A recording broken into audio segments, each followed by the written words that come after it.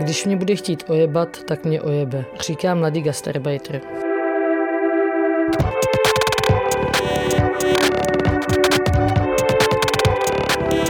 Reportáž cyklu Hrdinové kapitalistické práce 2, který přináší svědectví z prostředí špatně placených zaměstnání v západní Evropě. V tomto případě z hotelu v Irsku.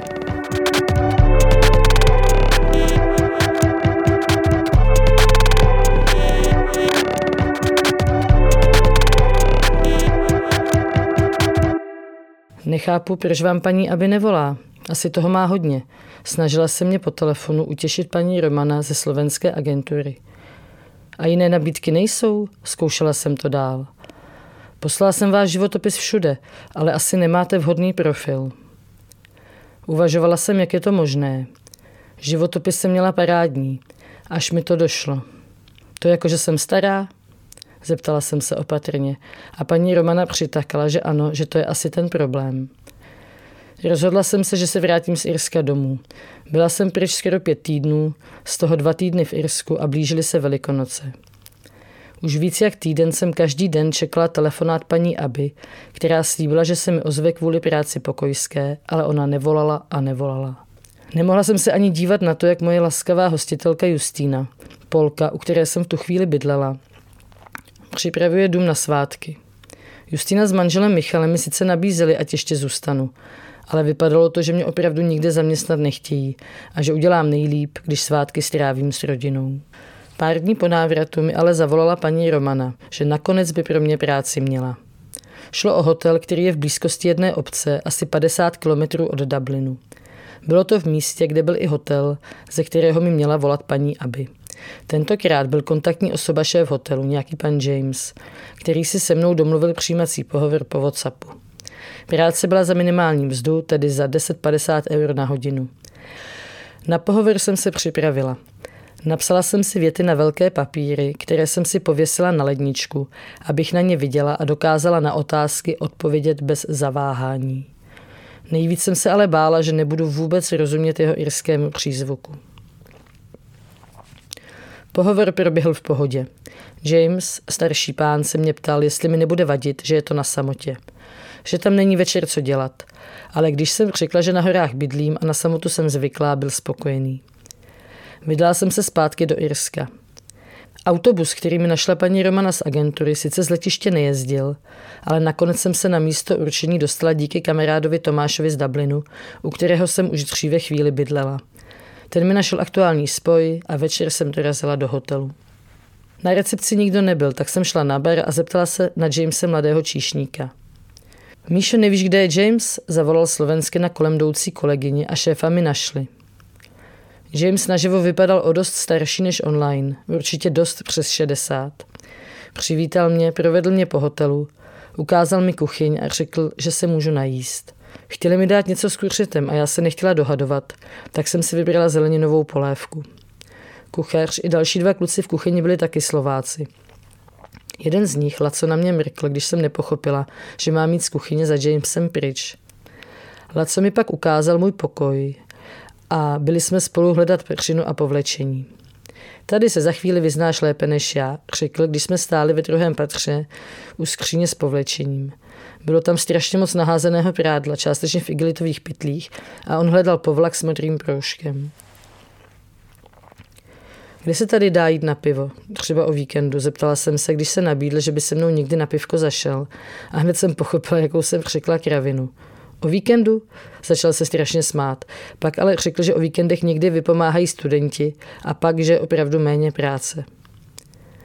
Venku na zadním dvorku, který je pro personál, jsem pak ještě potkala kuchaře. Ten mi řekl, že to byl dnes jeho poslední den. Když jsme se předtím viděli v kuchyni, kam mě dovedl James, byl takový upjatý a mluvil na mě anglicky. Teď byl najednou uvolněný a šťastný a smál se na mě. Říkal, že už má jinou práci a když jsem se zeptala, jestli odchází kvůli penězům, tak říkal, že hlavně kvůli stresu. Ptala jsem se, v čem ten stres spočíval. Nadechl se, že toho bylo hodně. Ale třeba mu prej vadilo, že začal pracovat o 6:30 ráno a skončil v 9:30 večer. A celý den vařil. Nelíbilo se mně, jak se ke mně chová, vysvětloval. Skoro všichni zaměstnanci jsou Slováci. Tak jako na farmě v Německu jsem měla pocit, že jsem v Polsku, tak tady mám zas pocit, že jsem na Slovensku. Na pokoji bylo strašný vedro. Moje spolubydlící Veronika tam měla malý přímotop, který nechávala zapnutý, i když byla pryč. Nejdřív jsem byla ráda, v Irsku je všude strašná zima, ale tady bylo přetopeno. Bylo tam takový vedro, že se skoro nedalo dýchat. Na mě navíc něco lezlo, měla jsem úplně ucpaný nos, bylo mi jasný, že budu děsivě chrápat. Veronika přišla asi o 10:30 ještě s kamarádkou. Byla jsem právě ve sprše. Seznámili jsme se a já se chystala do postele. Cítila jsem se po cestě unavená.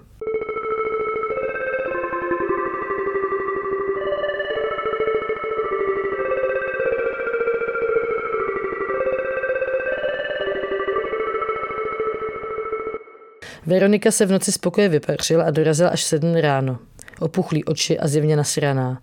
Po nějaký chvíli mi řekla, že nemohla spát, protože jsem strašně chrápala a že si šla lehnout do jiné postele kolegyně, která přespává někde v blízké obci u přítele. Byla unavená a měla slzy na krajíčku. Poprosila mě, ať řeknu Jamesovi, že bývám nemocná a že ona nemůže spát s někým, kdo je často nemocný, že je po covidu a sama má pořád angíny, že má sebou i antibiotika. Pak ještě říkala, že by chtěla i tak spát sama, že má hodně zvyků ohledně úklidu a toho, jak mají věci být. Slíbila jsem jí, že mu to řeknu, bylo mi jí líto. Taky říkala, ať si řeknu o Mastercard, což je karta pro pokojský, se kterou člověk může kamkoliv. V 8:30 jsme nastoupili a ještě spolu s Ninou jsme začali mytím záchodů. Veronika se s Ninou trochu pohádala, když jsme chtěli vracet štětku na záchod do kumbálu a na těch záchodech, kde to Veronika právě vytřela. Tak jsme ji vezli nahoru do 1. patra, abychom ji tam nenašlapali. A Nině to přišlo jako kravina. A říkala, ona je někdy taková. Jinak jsou ale kámošky a plánují si společnou dovolenou. Začali jsme dělat pokoje. Pracovala jsem nejdřív s Ninou, což jsem byla ráda, neboť Veronika zjevně nebyla ve formě. Nina mi všechno krásně vysvětlovala, ukazovala a zase tak složité to není, aby na to člověk musel mít dlouholetou praxi jako pokojská. Jen se tedy strašně naběháme. Jak nosíme vždycky povlaky a ručníky do každého pokoje. Z 1. patra ještě víc, protože prádlo je ve 2. Zas je ale dobrý, že to není jednotvárný, že člověk myje koupelnu, utírá prach, stele postele, luxuje a k tomu ještě chodí sem a tam. Nina předtím pracovala v Holandsku, kde prý byli strašně vysazení na dokonale ustlané postele. Úplně jsem plakala, myslela jsem první 3 dny, že se to nikdy nenaučím. Tady na to tak nehledí. A opravdu, i moje slaní přišlo mým kolegyním úplně v pohodě. Ptala jsem se, kolik jí v tom Holandsku platili a bylo to 9 € na hodinu, bylo to na podzim 2020. Po chvíli jsem šla pomáhat Veronice do 2. patra. S Ninou jsem spíš měla koupelny, kdežto s Veronikou jsem naopak víc stlala. Veronika mi několikrát řekla, ať se s tím tak necrcám, že už je to hezký. Není to tvoje postel, to stačí, je to hezký dost, řekla mi a šli jsme dál. Na chodbě jsme potkali dědu, který chtěl 2. polštář, ale Veronika mu řekla lhostejně, že žádný nemáme. Napadlo mě, že bych mu poradila, aby se zeptal na recepci, ale nechtěla jsem Veroniku rozčilovat. V jednu chvíli jsem ztratila Veroniku i Ninu a nemohla jsem je najít. A zrovna v tu chvíli brouzdal po chodbách James s Elenou z recepce a něco děsně řešili. A já jsem vypadala, že nic nedělám. A taky jsem zrovna v tu chvíli nic nedělala. Neměla jsem se s holkama jak spojit a nebylo mi příjemný, že mě James uvidí. Když jsem zmateně pobíhala po chodbách, tak mě nakonec zahlédl a tak jsem mu řekla, že nevím, kde jsou holky. On asi napsal Veronice a tak jsme se potkali všichni nakonec na schodech. Veronika stála ve 2. patře, já s Jamesem pod schody v 1. patře. Nemohla jsem tě najít, vyřekla jsem na Veroniku. In English, zařval na mě James tak nahlas, až jsem leknutím poskočila. Vzhledem k tomu, že Veronika umí anglicky asi ještě méně než já, mi přišlo úplně absurdní, abychom se domlouvali anglicky. Tak jsem na ní jen pokývla a šla jsem za Ninou, která se mezi tím objevila. Nyní je 19, Veronice 20. Na zadním dvorku si po šichtě Veronika povzdechla. Neměla jsem se sem vracet. Už loni tu dělala 5 měsíců, ale to si James ukecal, aby se vrátila. Slíbil, že jí dá víc než minimálku. Ale svůj slib nesplnil. A nejen, že jí nedal víc peněz, ale ještě chce navíc práci, která se nedá stihnout. Dřív tady bylo třeba 5 lidí na housekeepingu. To jsme to normálně stíhali, ale ve 2 se to dělat nedá, stěžovala si. Ptala jsem se, jestli tady přišla jen proto, že ji ukecával, a ne kvůli penězům. Kvůli penězům taky, řekla. Na Slovensku se prý nevydělá a nechce viset rodičům na krku. Ptala jsem se kolegyň na smlouvu. Smlouvu ti neudělá, musela jsem na něj tlačit 2,5 měsíce, aby mi ji udělal. A nemohla jsem si vyřídit to PPS-ko, tak mi brali 40% ze mzdy, první výplata byla 315 eur. Rozčovala se Veronika a dodala: stěžuje si, že nemá lidi, ale to by musel změnit přístup. Narážela na to, že dokud člověk nemá v Irsku vyřízené PPS číslo, tedy osobní číslo k přístupu k veřejným službám, tak mu stát bere větší část mzdy, kterou ale po vyřízení dostane zpátky. Bez smlouvy se PPS číslo získat nedá. Na dvorku jsem se potkala se Sárou, je to tichá 21letá dívka. Chtěla dělat pomocné práce v kuchyni, ale James si řekl, že má dobrou angličtinu a že bude na recepci. Ráno dělala snídaně a na recepci byla 2 hodiny. Zaučilovala jí Elena, která je z Moldavska. Ta prý také odchází. Sára chtěla být automechaničkou, ale všichni od toho odrazovali, že to není pro holky, tak šla na obchodní akademii. Je ze středního Slovenska. Problém s chrápáním a bydlením jsem vyřešila. Někdo mi poradil, že je na naší chodbě, kde spíme, ještě jeden volný pokojík. Úplně maličký.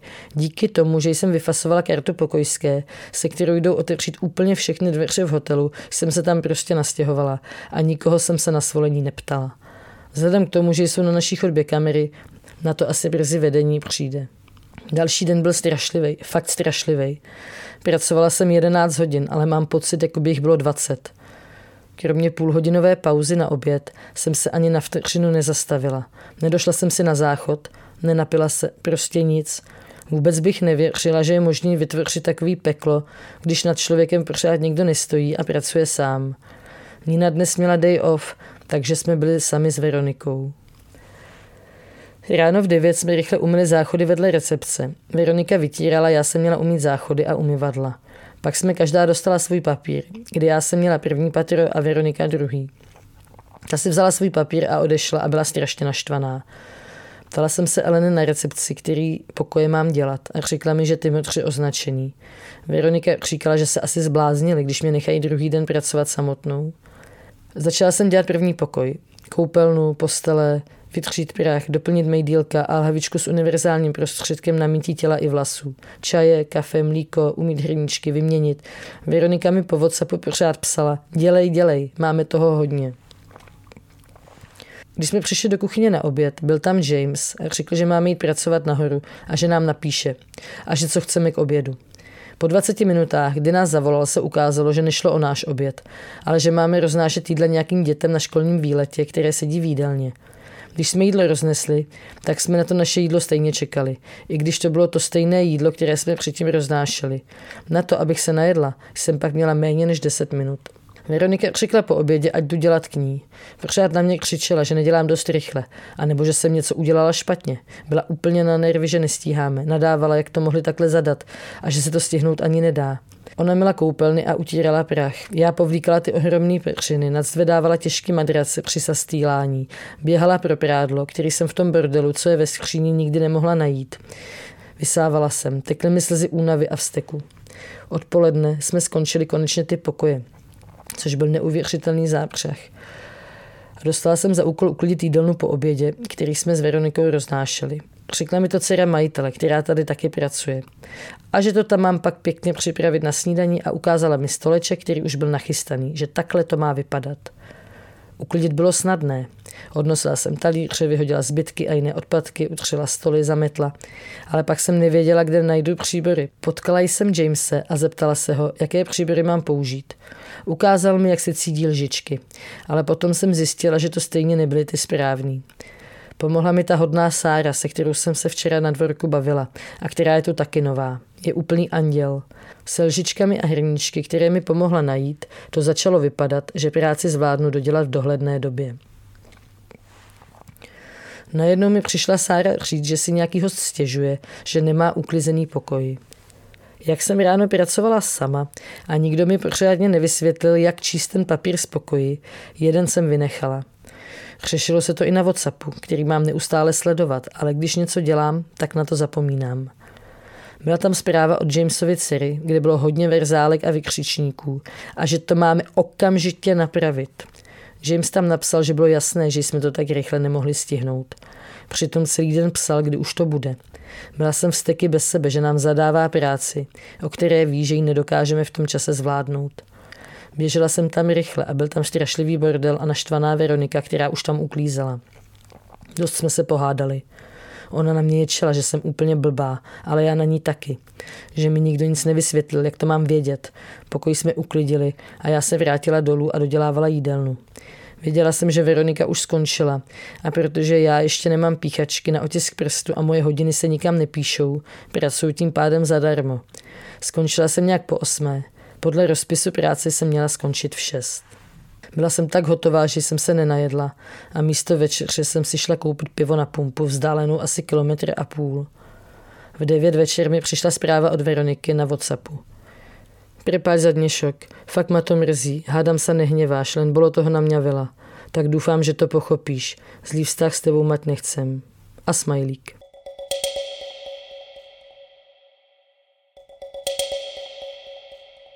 Další dny jsem si začala zvykat, ale udělala jsem si něco s ramenem, jak jsem nadzvihávala ty těžké madrace, pod které musím vždycky zaslat i peřinu. Tuhle práci bych dělat nemohla. Možná jsem na ní opravdu stará. Zvládala bych to, kdyby na to bylo trochu víc času, ale ten není. Vždycky je to naplánované tak, že se to akorát nedá stihnout. Holky stíhají pokoj i za 20 minut, mně to pořád trvá minimálně 25, ale to musím dost kvaltovat. Když to vypadá, že práce nebude moc, dá James jedné z mých kolegyň volno. Chápu, že neměli volno už dlouho a jsem ráda, že si to takhle díky mé přítomnosti můžou užít, ale kdybychom tu měli být nastálo v takové sestavě, brzy by se na mě asi zlobili, že mají toho volna moc. Jsme totiž placené od odpracovaných hodin. Večer po práci jsem se na dvorku bavila s dalšími kolegy, kteří pracují v kuchyni. Barča s Luciou mi radili, ať si rychle domluvím otisky prstů na evidenci pracovní doby, že ještě pořád za období, kdy je neměli, nedostali zaplaceno. Také řešili, že dostali každá jinou výplatu. Přitom méně dostala ta, která měla odpracováno víc hodin. Okolo výplaty tu hodně nejasností. Prý, když odejdu brzy, nedostanu zaplaceno vůbec. Ale nikdo si tady hodiny nepočítá. Ptám se všech, jestli si zapisují hodiny. Mikuláš, sympatický mladý číšník, který si tady vydělává na svůj sen, chtěl by mít biofarmu, mi na otázku, jak se píše hodiny, odpověděl. Prečo by som to robil? Keď ma bude chcieť ojebat, tak ma ojebe.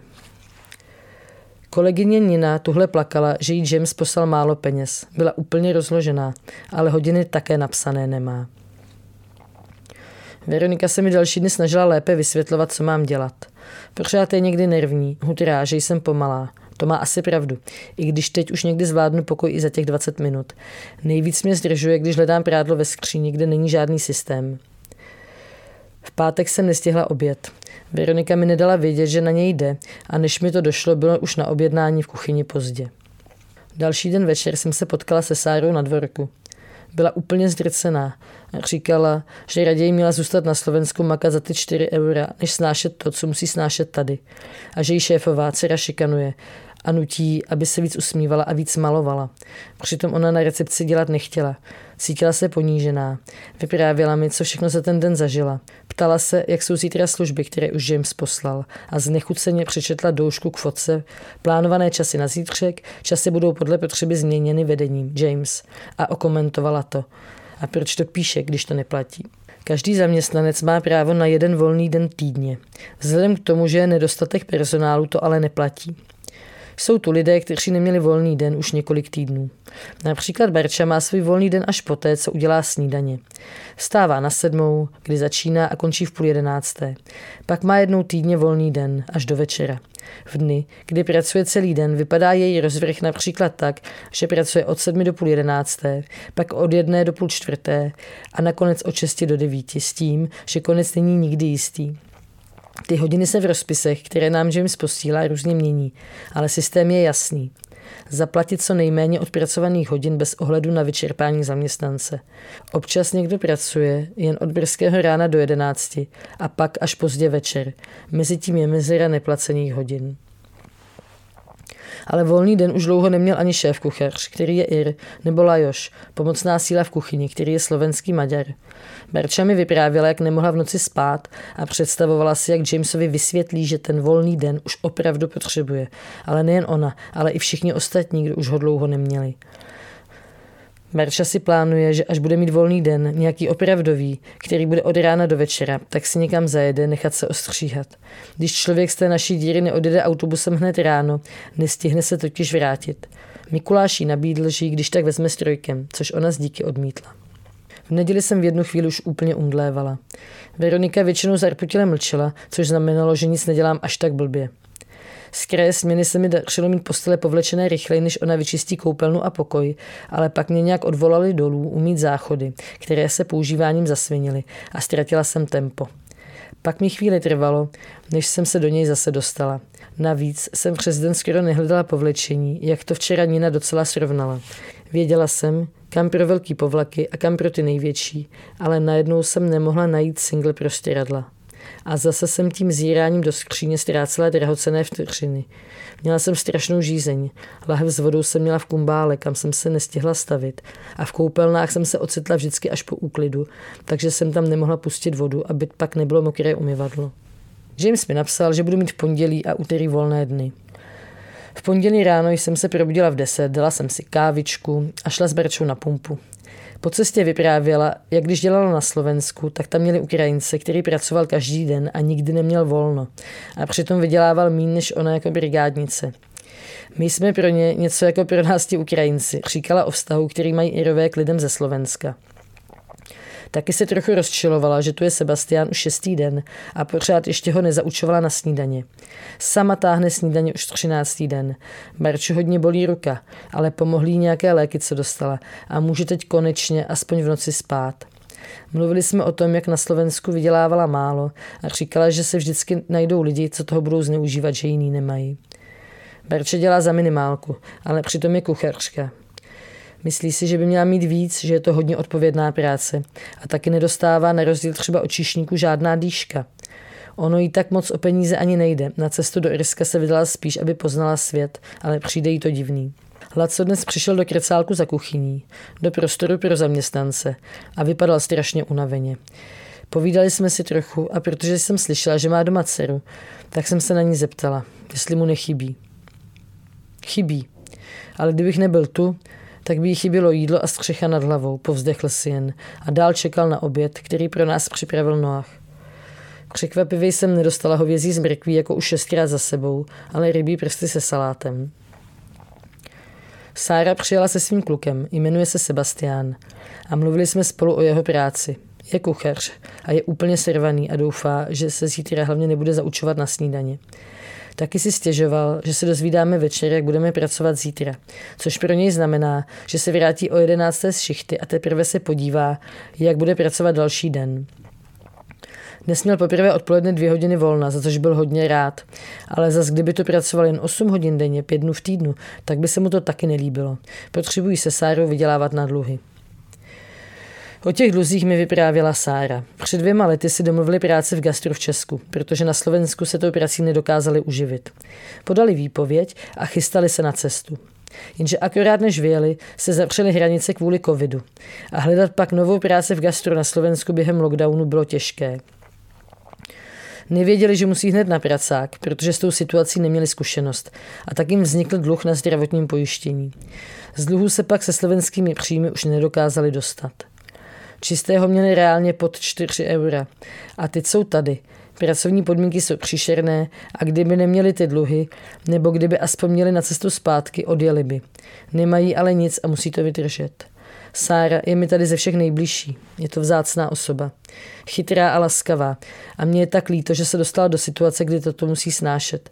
Sebastián je na ní ale hodný, podporuje jí a je vidět, že když je zoufalá z toho, co jí zase řekli na recepci, trpí spolu s ní.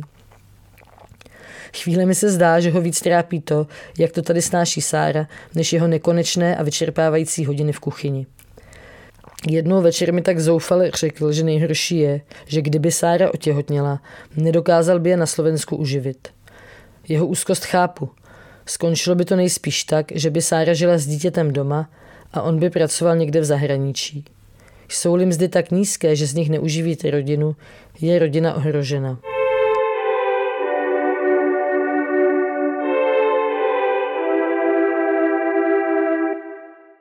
Napsala jsem Jamesovi, že odejdu. Zprávu mi pomohla napsat Sára, která nejenže umí dobře anglicky, ale napsala to moc hezky. Tak, že mi James nemohl nic vyčítat. Poslední večery jsem si na dvorku dost užívala. Bylo mi hodně líto, že tuhle partu opouštím. Vyprávěly se různé historky. Marča vzpomínala, jak byli jednou v kuchyni 4 Slováci a ona volala na kolegu, kde jsou omáčky. A zrovna ve chvíli, kdy vyslovovala to slovo omáčka, vešel James. Zarazila jsem se a dořekla to. On na nás začal křičet, že v jeho kuchyni se bude mluvit anglicky. Tak my jsme tam 4 Slováci a já budu s svou angličtinou koktat, co potřebuju. Smála se. Kolegové si taky dobírali Lajoše, který je Maďar a který už dlouho neměl volný den. Dnes ho ale konečně dostal a vrátil se z nákupu celý šťastný a vypadal odpočatě. Sára říkal, že si vůbec nevšimla, že je Maďar, že si myslela, že tak divně mluví, protože je tak unavený. Okolo toho, že je Maďar, bylo těch vtipů víc, ale nedokázala jsem rozklíčovat, jestli mu to vadí. Na druhý den jsem pracovala sama. Obě moje kolegyně měly volný den. Bylo potřeba dovést ve vozících těžké prádlo, což je práce, která je náročná i pro 2 ženy. Jedna to ale sama zvládnout nemůže. Recepční Elena, která je Moldavanka, zašla do kuchyně a chtěla po Lajošovi, aby mi pomohl. Lajoš však neuměl anglicky vůbec a ona mu to nedokázala vysvětlit. Potichu se ke mně naklonila a zašeptala mi. Řekni mu to tou vaší řečí. Jako Moldavanka tušila asi, že nemluvíme úplně stejně. Její prosba mě pobavila, protože i ona na mě jednou křičela, že má mluvit anglicky, když jsem něco řešila s Ninou. Chtěla jsem jí říct, že mu to žádnou naší řečí vysvětlit nemůže, protože je Maďar, ale pak jsem to Lajošovi řekla normálně česky a on mi šel ochotně pomoct. Je moc hodný. Vydělává si to na to, aby splatil dluhy, které na Slovensku má. Když jsem se dozvěděla, že budu pracovat sama, dostala jsem strach, že to nezvládnu a udělala jsem něco, za co jsem se dost styděla. Ráno jsem vstala o 2 hodiny dřív a předtím, než jsem začala pracovat, jsem vklouzla zadní chodbou do hotelu a srovnala skříň s prádlem, abych pak nestrácela drahocenný čas hledáním prádla a věděla, kde je najít. Jamesovi jsem poslala druhý týden ve středu své bankovní údaje. V pátek mi měl poslat výplatu, ale všichni si mysleli, že to spíš neudělá, když už ví, že odejdu. V pátek mě skutečně neposlal, ale v pondělí po mém odjezdu mi najednou začal psát, jaké jsou moje bankovní údaje a zajímat se o to, jestli budu mít PPS číslo, aby mi přišlo dost peněz. Velmi pravděpodobně se dozvěděl, že jsem novinářka. Některým svým kolegům jsem to totiž před odjezdem řekla a také si to mohl domyslet z toho, že za mnou přijel natáčet filmový štáb. Do hromadného chatu na WhatsAppu ten den, kdy se začal zajímat o mou výplatu, napsal: Zdravím všechny. Dejte mi prosím vědět, jestli jste minulý týden obdrželi platbu na své účty, nebo jestli jste nikdy žádnou neobdrželi. Dejte mi také vědět, jestli vám nechodí výplatní pásky. Díky, James. Výplatní pásky předtím nechodily pochopitelně nikomu. Kolik jsem si vydělala, nevím, protože po odjezdu jsem si nemohla už vyřídit PPS číslo a tudíž měla srážku z výplaty. James mi poslal 369 €. Pracovala jsem nakonec jen 8 dní, protože jsem měla 2 dny volna. Dopisuji reportáž v předvečer vydání a píšu si se Sárou. Se Sebastiánem odjeli poté, co se dostali z nejhorších dluhů zpátky na Slovensko a plánovali, že už tam zůstanou. To jsem věděla. Byli jsme průběžně v kontaktu. Nevyšla jim ale další práce, tak se nakonec rozhodli, že se vrátí do hotelu k Jamesovi. Dnes tam jsou 3. den a aj tak to bude lepší teraz, keď už víme, do čeho jsme išli. Tak jsme mali menší očekávání a nakonec je to aj lepší, píše mi Sára. A taky se k ním teď přichovají lépe a mají dokonce větší pokoj. Chtěli by tam vydržet rok a vydělat si na bydlení. Moc bych jim to přála, aby se nemuseli bát, že se neuživí, že se dostanou do dluhů a aby mohli mít dítě a společně ho vychovávat.